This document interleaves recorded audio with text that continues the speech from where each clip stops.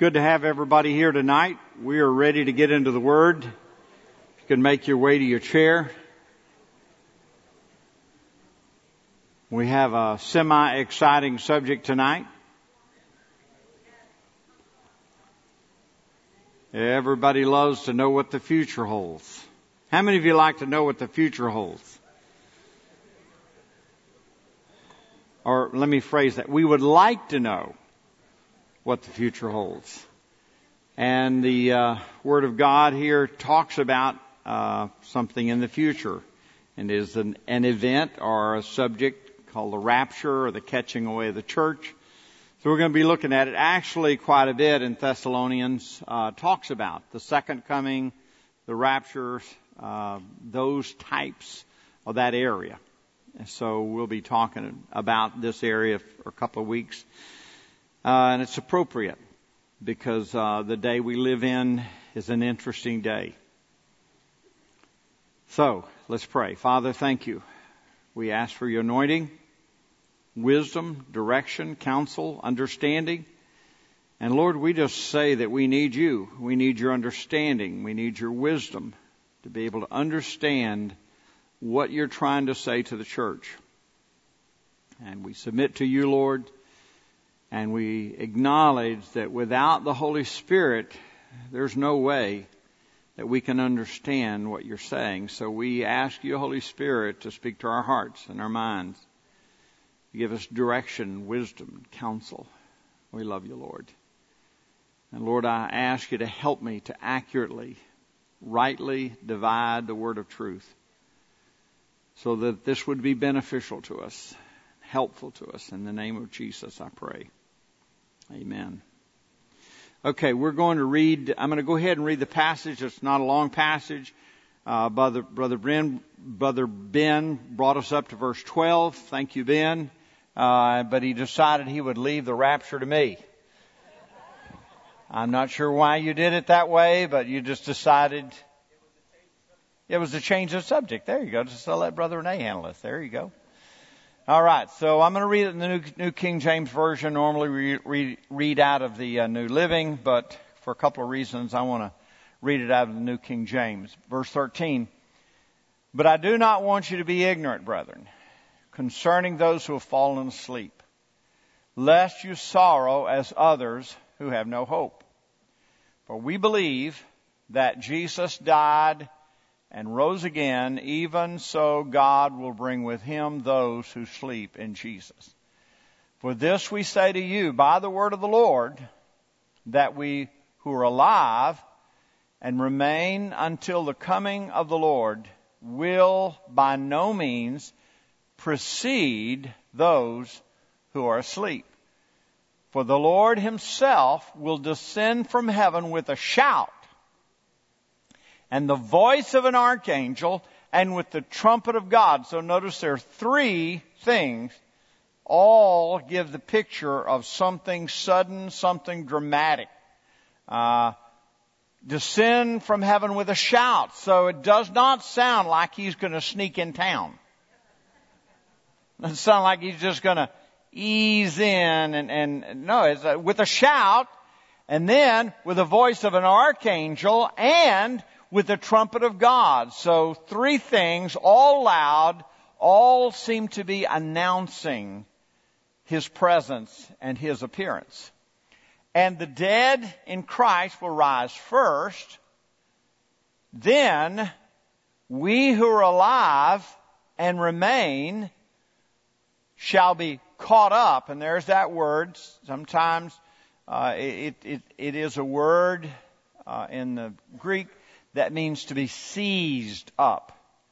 It even has the connotation of not violently, but suddenly and quickly to be seized, caught up together with them in the clouds to meet the Lord in the air, and thus we shall always be with the Lord. Therefore comfort one another with these words. Now let me just give it a little context. Thessalonians, they didn't get a lot of teaching from Paul. He was forced to leave town. Most of you remember the story.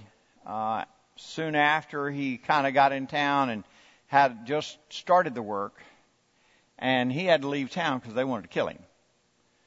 And so he didn't get to do a 2 or 3 year study and explain a lot of things. So since Paul left, a false teaching had begun to penetrate, and that false teaching was that the day of the Lord had already come. And that concerned a lot of the believers there in Thessalonica. They were very concerned, and they were worried, they were upset, and this was the point of their concern. What about those of us who believed in the Lord and have died, and now they're thinking, what happened? The Lord came back. And what about our loved ones that have already died? What's going to happen? Did they miss the second coming of the Lord? Did they miss this? And of course, this is all based on false teaching. The Lord has not returned. He had not returned. But it still presented great trouble. And that kind of tells you that whenever we're not grounded in God's Word, it opens us up to crazy things. People who are not well grounded and, understand God's Word and have spent some time and been in church and learned the Word and studied the Word, those people that have not done that, they're kind of open to anything. And some guy comes along and says some crazy thing, and they're liable to believe it. So it's another testimony of why we need to be in church, why we need to study the Word on our own. And I love the fact that the ladies and the guys, you have extra Bible studies, we have life groups. All of these things are designed to help us to understand and get grounded in God's Word. So there's more to it than just a sinner's prayer.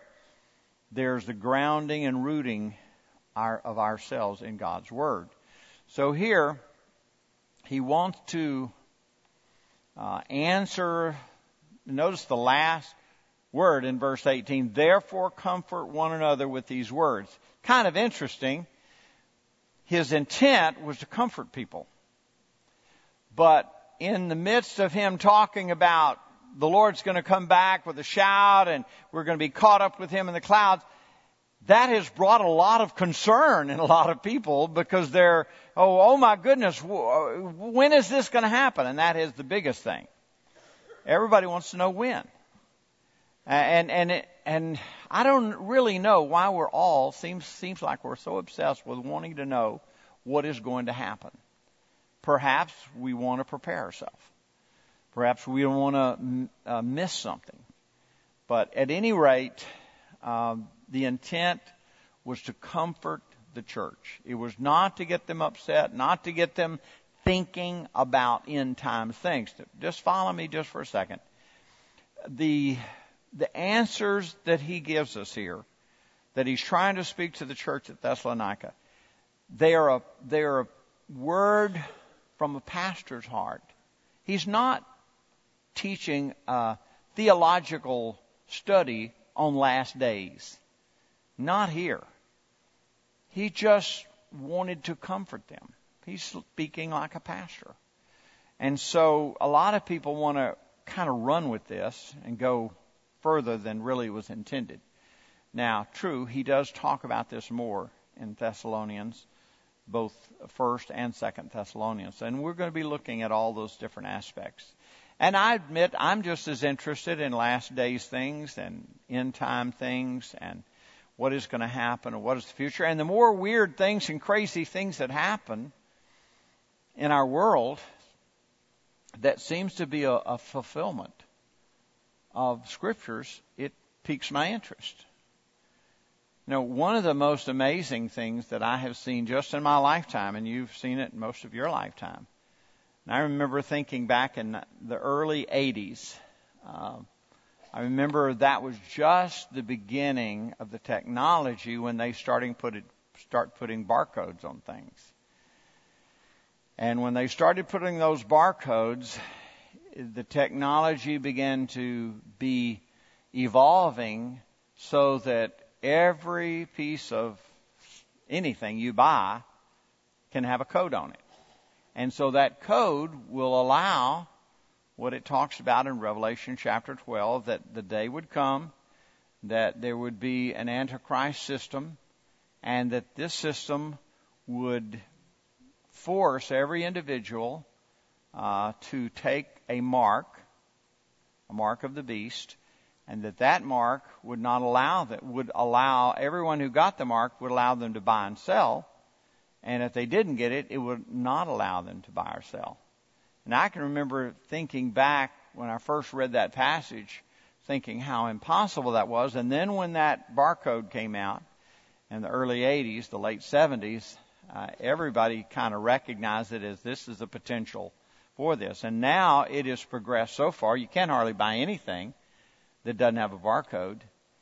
And, of course, I'm sure you read the other day that there was a company that they are actually forcing all their employees to get a little chip in their forehand, right here between their thumb and a little chip that goes in here. And if they didn't get the chip, I guess they don't get to be part of the company.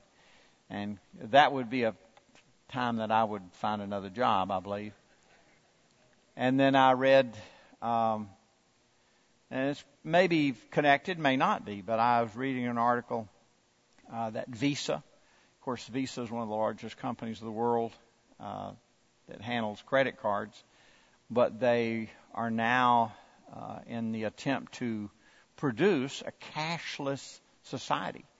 And they are paying $500,000 to businesses that will do away with cash. They will refuse to take cash anymore. And if they will agree not to take cash, then they will get this $500,000. But the intent is that it will be a cashless society. And I don't know if you've been overseas, but Sweden, Switzerland, a lot of the European nations are upwards of 96 to 97% digital, that only 2 or 3% of the economy is cash. So America is, those powers that be are desiring to go to a cashless society. And all of this, and I know a person, if you talk to a person in the business world, their idea would, hey, this makes perfect sense. Cuts out fraud, cuts out this. They can see all kinds of benefits for these chips and all this stuff. But for a Christian, we think, this doesn't sound good, And I know I was reading the article on the little chips, and they said, can you track people with that? And the guy said, oh, no, don't worry about that. We wouldn't track anybody. And I'm saying, yeah, right. I trust you, big brother. I know you won't track me. But anyway, all of that brings up to the idea that we are interested. So let's look at, I believe, 5 truths that are within this passage. Not a lot of verses, 13 through 18, but I still believe there's some truths here that, and the way he forms things, the way he says things, he has an intent behind that.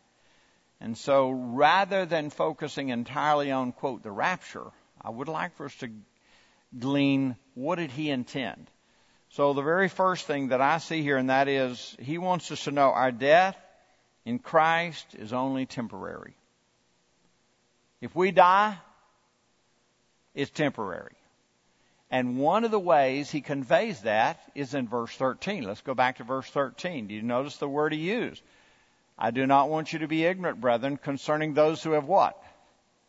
Fallen asleep. That's not the only time. That's a pretty familiar way of describing a Christian who dies. But they don't want to say died, fallen asleep. Even Jesus used that term about, no, it's just asleep. Just asleep. And the idea is to convey to the church that because of the cross, because of the resurrection, even if we die, it's still temporary. We will rise again. We will live again. We will have a life with God And even our physical body that is worn out or died forever, however, why it died, that physical body is going to be changed, and we're going to be given a new resurrected body. And so it's kind of neat that Paul begins his explanation and comfort to the church by reminding them, hey, our death is just temporary. Just remember that life here is just an entrance into a brand new life in Christ and a life with God in heaven.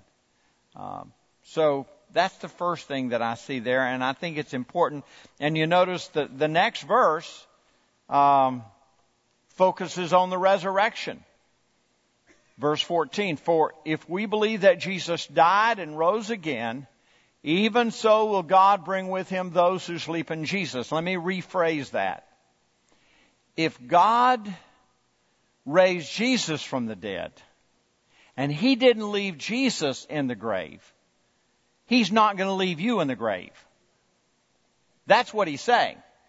If Jesus died and buried, and he rose him up, I have good news for you. He's going to raise you up.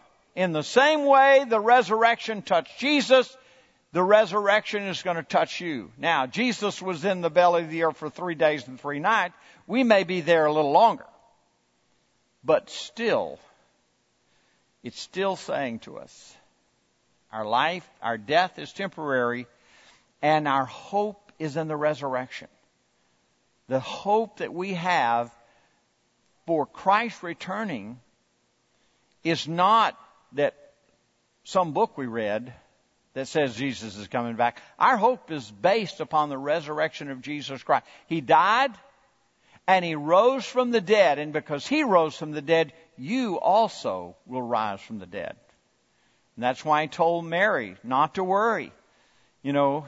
Lazarus is going to rise up. And she said, oh, we know he's going to rise on the last day. No, he's rising today. His death really was temporary. And he rose him from the dead, caused him to rise from the dead. So I think that those two truths, that our death is temporary. And somebody said at one time, we ought to just be able to rent graves, not have to buy them, since we're not going to have to use them very long. But actually, it's kind of interesting because later on in Thessalonians, there's a mention of some people who are busybodies, who are not working, but just busybodies. Well, not busy and not keeping a job. And most of them believe that is directly tied to the idea that Jesus was coming so suddenly that they might as well not go to work. That nobody goes to work because Jesus is coming back any day. And I would like to encourage you to go to work tomorrow. Do not count on Jesus coming back tomorrow so you don't have to go to work. It doesn't work that way. That was a problem there, but most of the New Testament was written with the idea that Jesus is coming back soon. They believed his return was imminent. Now, they were wrong. And a lot of us have thought, it's going to happen now. And I'm convinced that one of the reasons he didn't line it out real simply and tell us this is when he's coming back was so that we would live ready, and that our focus would not be on the timing of his return. The focus would be on us being ready at all times. He really wanted our focus to be on living, not on leaving. So if you're one of those, and I have met several people, they're just, all they want to talk about is the second coming and the end times and the last days. And this is this and this is the way. They're so focused on that, they really can't live a normal life. And I don't believe that was the heart of God when he spoke these things. He wanted us to be focused on being ready and making sure other people are ready. Winning the lost, bringing other people to Jesus, and living a life where we're ready. And that is His heart. And that's God's heart for us. Now, the third thing that I want to see here, and this is pretty obvious, and that is the Lord is coming back. How many of you would agree with that statement? Now, every once in a while, I don't know if you've ever done this, but the idea that suddenly, without warning, the eastern sky is going to split, and the Lord Himself is going to descend with a great shout. Again, no secret stuff here.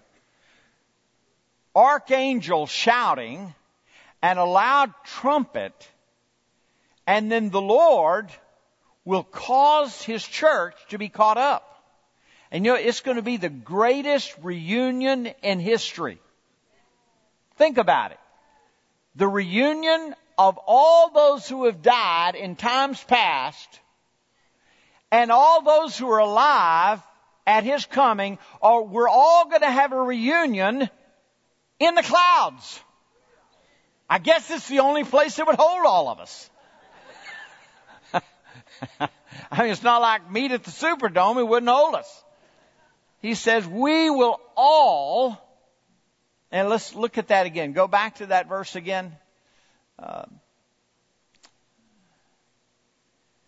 For since we believe that Jesus died and was raised to life again, we believe that when Jesus returns, God will bring back with Him the believers who have died. Let's go back to the original translation. Look at verse 15. For this we say to you by the word of the Lord, that we who are alive and remain until the coming of the Lord will by no means precede those who are asleep. For the Lord Himself will descend from heaven with a shout, with the voice of an archangel, with the trumpet of God, and the dead will rise first. Dead in Christ will rise first. And then 17, then we who are alive and remain shall be caught up together. So there's the reunion. Together with them, meaning who? All those who have died before, all from the time of Adam. All the time from Adam to that day, all who have died in the Lord will meet and have a reunion with those who are alive and who have trusted in Christ, and they're alive at that time. I tell you, I'm thinking, what a reunion. Can you imagine people in the clouds going around? Hey, you remember me? Man, you've lost weight. I love your wings. They're awesome, man. I don't know. I don't know about wings. But anyway, it's just going to be an amazing reunion and in the clouds. And this is not the only place that seems to say the exact same thing about the meeting in the clouds. Why in the clouds? Why in the air? I don't know. I really don't know. And here's another question. And this is not an answered question, but it's worth thinking about. It says, and thus we shall always be with the Lord. So we're caught up, we're going to have the reunion, we're going to meet the Lord and all those who have died before in the air, and thus we will always be with the Lord. It does not say where we're going to go from there. So a couple of options.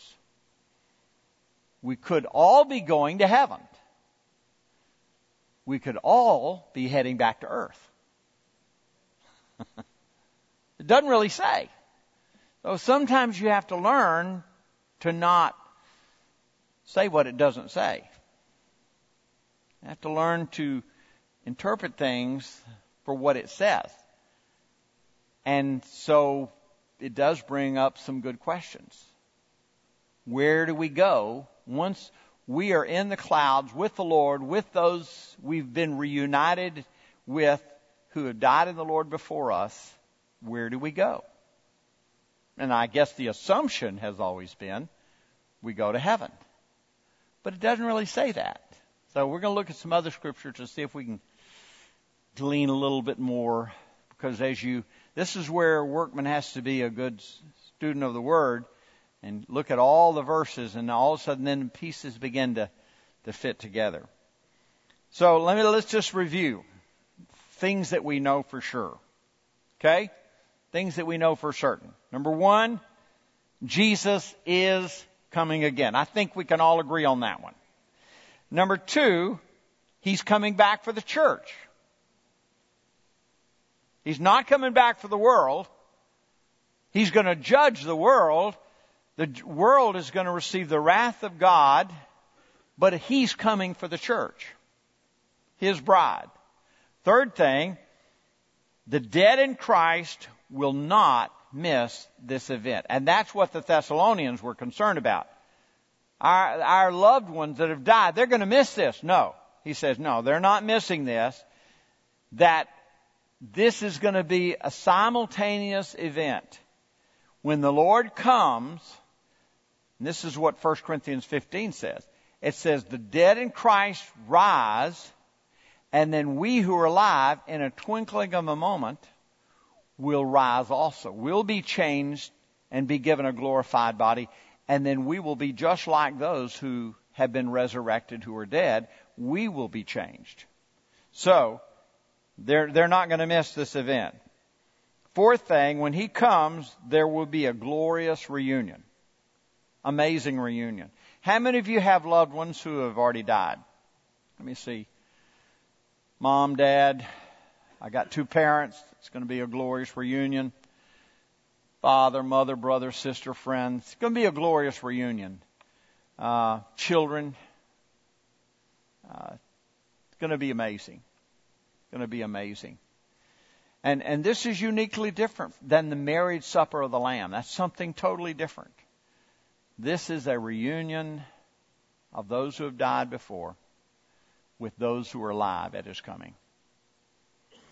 And I would love to, I wish it would say, and you're going to be in this reunion and you're going to have all the time you need.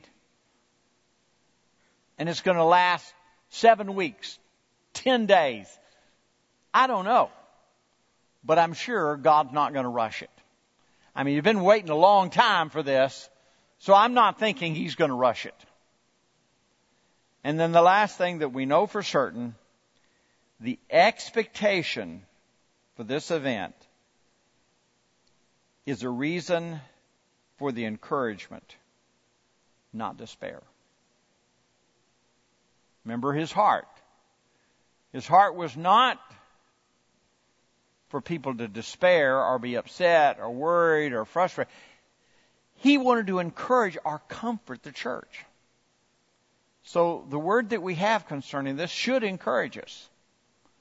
I mean, the fact that He's coming back for you should be an encouragement. And for those who were undergoing, and you have to realize that Thessalonian church, they were undergoing amazing, difficult persecution. And so it was encouraging for them to know that He's coming back. Thank God. And if we die early, we are still not going to miss.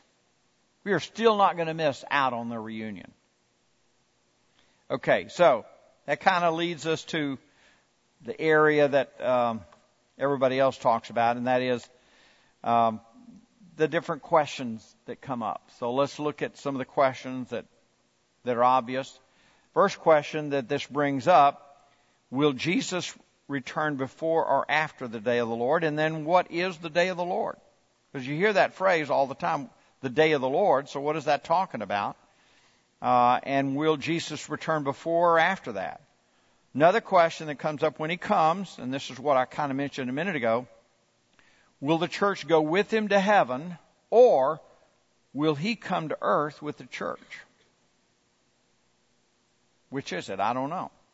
I can't give you a good answer on this one, but the assumption has always been that he would meet us, be in the cloud, have a great reunion, and we would go to heaven.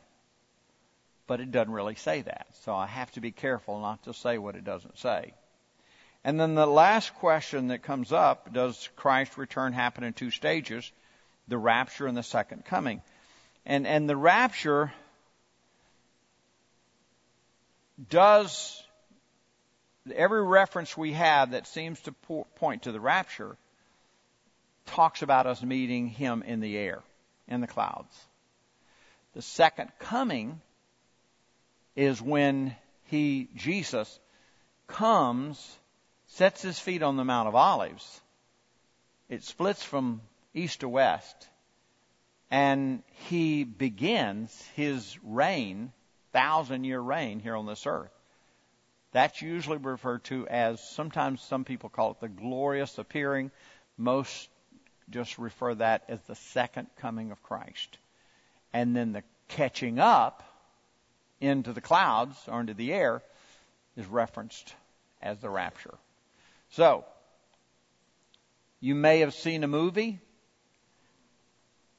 that shows, airplanes crashing out of the sky and cars crashing into one another because of the rapture.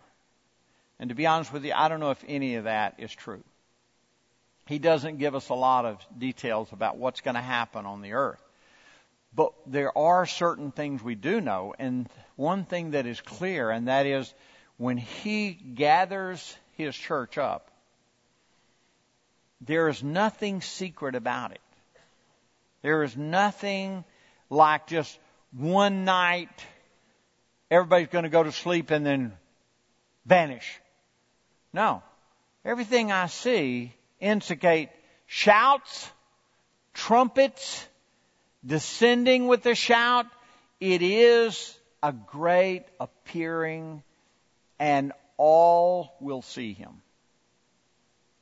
So, uniquely different than the second coming when he comes. Because it says when he comes to set up his 1,000-year millennial reign here on this earth, and he establishes his kingdom here on this earth, it says his church is coming with him. His people are coming with him. So there has to be, you might say, the catching away before he can come back with his church. But tribulation, there's that word. Tribulation. And if you were going to ask somebody, what do you think about the last days? They're going to say pre-tribulation rapture, mid-tribulation rapture, or post-tribulation rapture. What in the world are they? Why do they put the word tribulation in there? Well, everybody seems to want to get the timing as it relates to the tribulation. And I've always found that to be a little interesting. Why is it we are so interested in tying in the catching away of the church to the tribulation? And I may make you mad right here. I may believe something that you disagree with. But I have never been a great fan of the pre-tribulation rapture.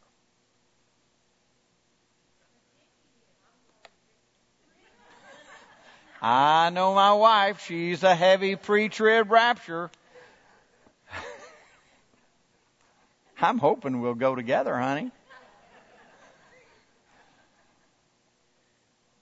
Well, let me say why I say that.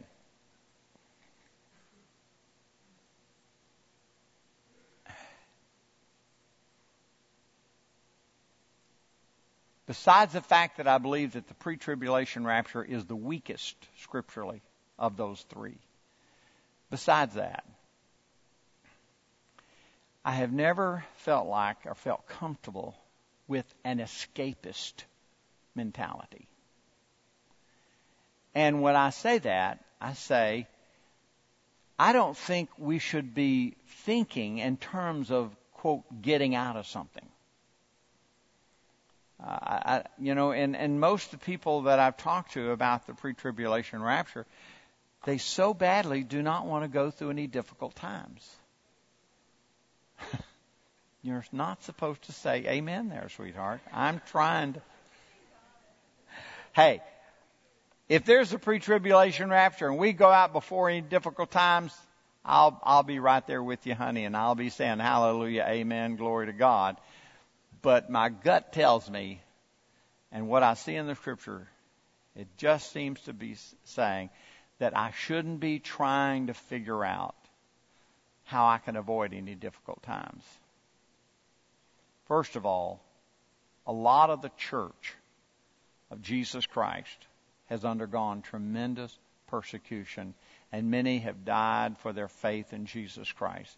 Many have suffered persecution that is unbearable. Today, there are people, Christians, who are being burned alive by ISIS, and they've been beheaded by ISIS and other radicals, and they would be offended at the idea that we don't have to go through anything bad. And for ages, faithful Christians had been willing to suffer and be faithful to the name of the Lord, even to the point of death. And they're not looking for a way out. They're looking for a way to be a testimony.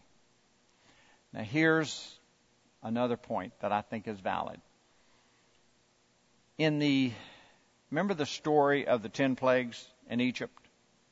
Remember they had the 10 plagues? God put His, I guess you call it an anointing or protection, maybe better term, His seal. His seal, He sealed His people. And that even though the plagues came, it didn't affect His people. The plagues, the all sorts of difficult things, they're sealed by God and therefore protected. And if you study carefully, and we've been through the book of Revelation several times on Wednesday nights, and several of the plagues affected everyone else but did not affect God's people. If you read in Revelation chapter 7, verse 3, it talks about how, no. It says, hold up, don't bring this woe yet, because the saints of God have not yet been sealed. And I think there is a sealing, a protection that God has for His people. And so I don't think we should be looking to figure out how we're going to avoid difficult times. We should just really be focused on, we're going to go when it's time to go. And I really do not know when that is. I don't put dates on it. I don't put times on it. And I don't even tie it into the tribulation. I'm not interested in how it relates to the tribulation.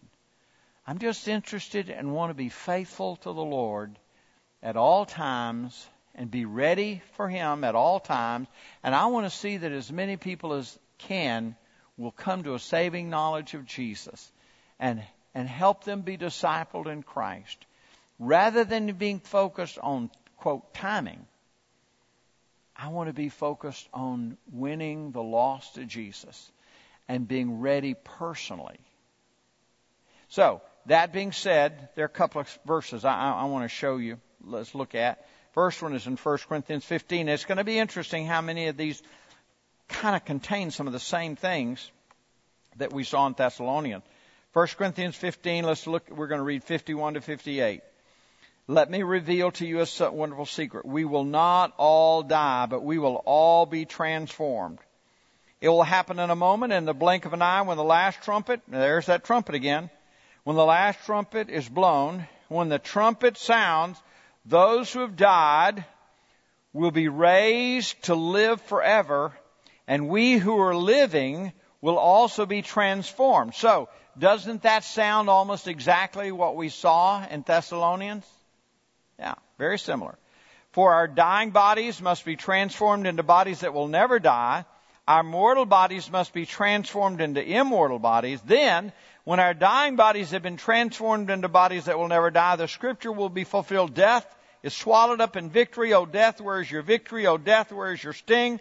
For the sin is the sting that results in death, and law gives sin its power.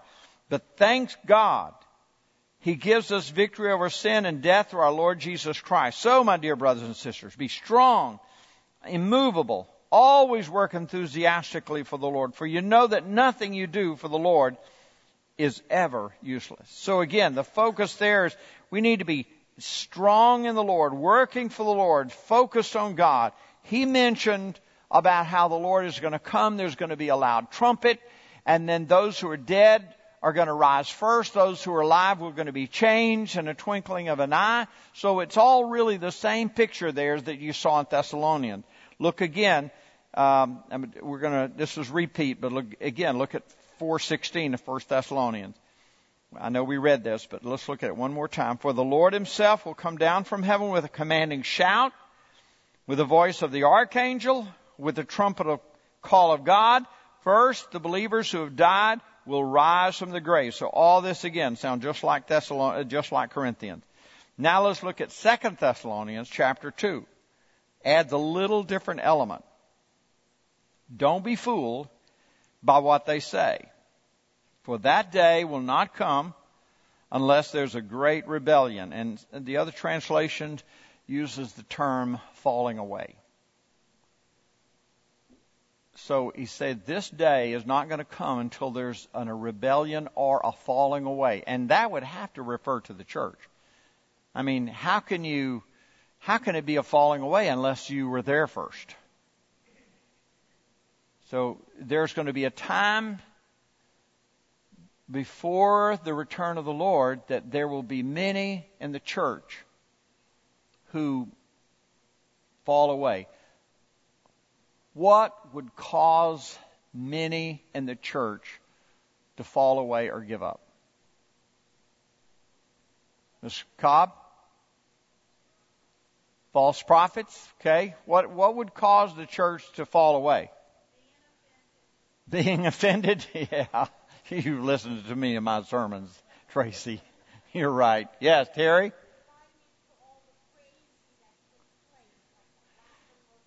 Okay, so believe in wrong teaching. Okay, what else would cause the church to fall away?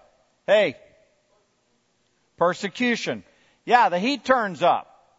Yeah, they start, and somebody says, are you one of them crazy Christians? And then they might go a little further and say, if you're one of them crazy Christians, I'm going to fire you from your job. I'm going to get rid of you from this job if you tell me you're one of them crazy Christians who actually believe Jesus is coming back. You don't believe that crazy stuff, do you? What are you going to say? If it costs you your job.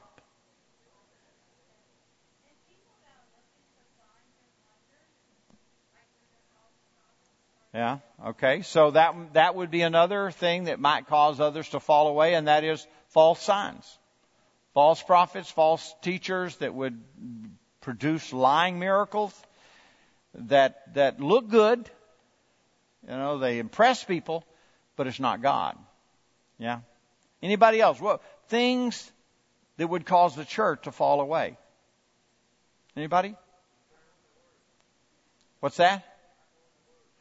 Not knowing the Word, not trusting in the Word, not standing on the Word. And here's the thing. Someone might know what the Bible says, but you have to be willing to stand on that. Not just know it. Someone may know everything the Bible says, but it takes a willingness to stand on it. What else? Yes.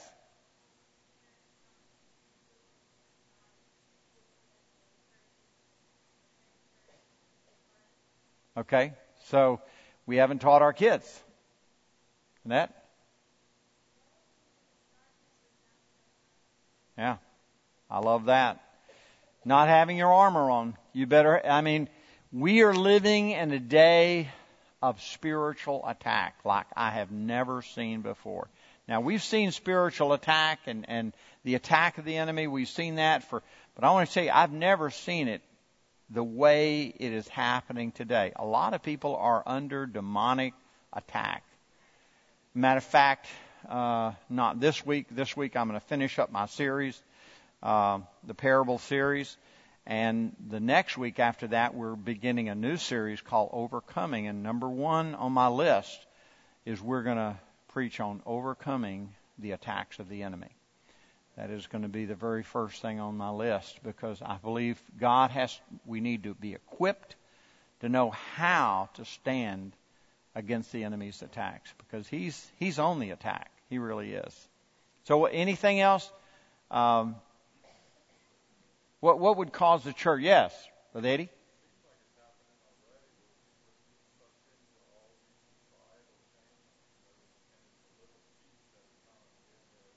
Mm-hmm.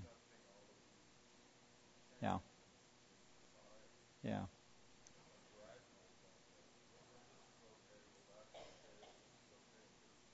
Yeah. Yeah. Yeah, and it kind of goes back to the Word of God. People have to be willing to stand on the Word and reject what society is pushing, because society's trying to get the church focused on all sorts of things that really are not the focus of the church. You know, the church has to be focused on who Jesus is, not who's president or who's not president. You know, he's trying to get us diverted on the wrong things. Yes, Brother Renee? Yeah.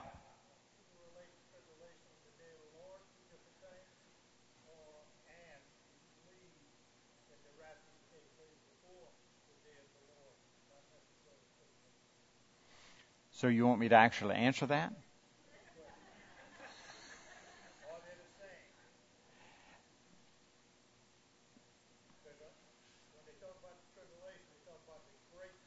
Yeah, yeah. Right.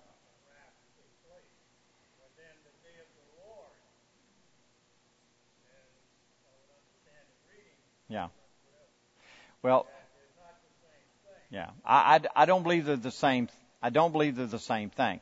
And for this, the term "the day of the Lord" is used both in the Old Testament and in the New Testament. And there is not a consensus from Old Testament to New Testament about a specific day. It more seems to be a period of time that refers to the last days. And you mentioned something, you touched on something, and it reminded me I wanted to say this. The word tribulation is true. The Bible talks about a period of time called the tribulation. It also mentions great tribulation. But, take note, the word wrath is uniquely different than the word tribulation. So those terms are not synonymous. That the wrath of God, I believe the Bible clearly teaches that we are going to be kept from the wrath of God. But there is not a scripture that says we're going to escape the tribulation. Some say possibly the great tribulation, but certainly not the tribulation. I don't know. That's kind of here near. Right. For sure, I think the church is going to be out of here before the wrath of God hits.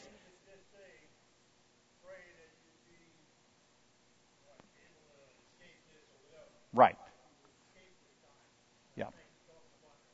Wrath, yeah. Yeah. And I do agree, and I do have always believed that the church is not going to be here for the wrath of God. So, not sure exactly about the rapture of the church falling in the tribulation.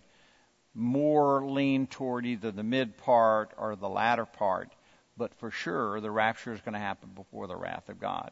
And much of the last woes and seals would be defined as the wrath of God. I don't think we're going to be here for that, personally.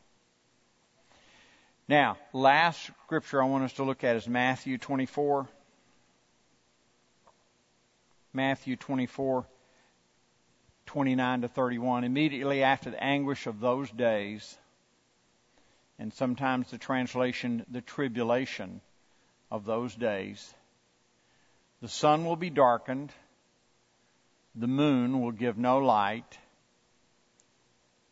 the stars will fall from the sky, and the powers and the heavens will be shaken. And then, at last, the sign that the Son of Man is coming will appear in the heavens. There will be deep mourning among all the peoples of the earth, and they will see the Son of Man coming on the clouds of heaven with power and great glory. So that agrees with what we read in 1 Corinthians 15 and in 1 Thessalonians 4, that he appears, and where does he appear? In the clouds or in the air.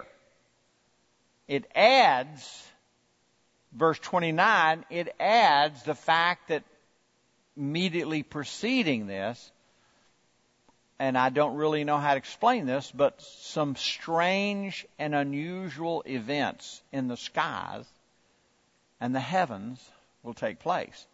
And the picture is that the sun is darkened, the moon will give no light. Now you and I know the moon doesn't give light, but the moon reflects the sun, and so if the sun goes dark, then the moon's going to go dark too. And then the stars will fall from the sky. I don't really know what that means other than an amazing meteor shower, which would look like stars falling from heaven. And then the powers and the heavens will be shaken. Not sure what that means. But something seems to reference things happen in the heavenlies. Then at last, the sign that the Son of Man is coming will appear in the heavens, and there will be deep mourning among all the peoples of the earth, and they will see the Son of Man coming on the clouds of heaven with great power and glory. Let me just ask you this, before I finish that last verse. Why? Why are the peoples of the earth mourning when they see Jesus? What is causing that mourning? There will be deep mourning among the peoples of the earth, and they will see the Son of Man. And I think that's directly related. So they see Jesus, kind of like the picture in 1 Thessalonians. He'll descend. We will see. There will be a shout. There will be a sign. But here in Matthew, and this is Jesus talking, he says there's going to be great mourning. So my question to you, I have a thought about why. So I'd like to hear, why do you think there's great mourning? Yes, Leverance, what do you think?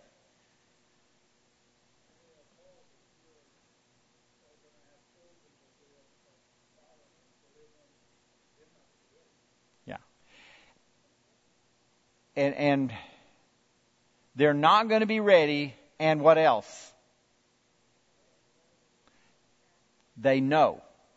They know. They're going to see Jesus, and they're going to know. They heard it in church. They read it in the Bible. They heard it preached. They know that Jesus is coming. They even know how He's coming. Maybe they were at Living Word Church on August the 16th, 2017, and they know what's happening. But they don't do anything about it.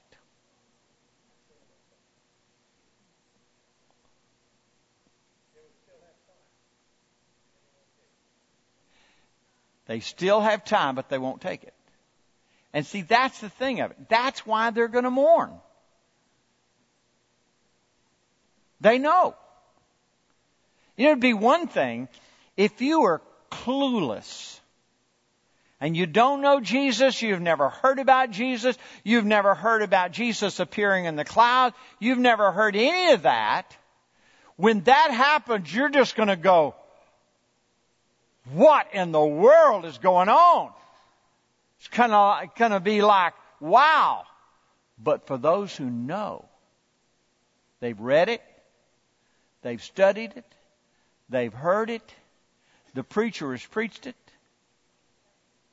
they see Jesus, immediately they're going to begin to mourn. Because they knew, but they didn't do anything about it. What a sad, sad state. I used to sing a song a long time ago. I remember when I first started out singing, One Day Too Late. I don't know if you've ever heard it. That's an old gospel song. One day too late. I'm not going to burst out singing because I couldn't even remember I can't even remember the words. It's been so long. But I remember it talks about how that the whole world is mourning because Jesus has come and they're one day too late.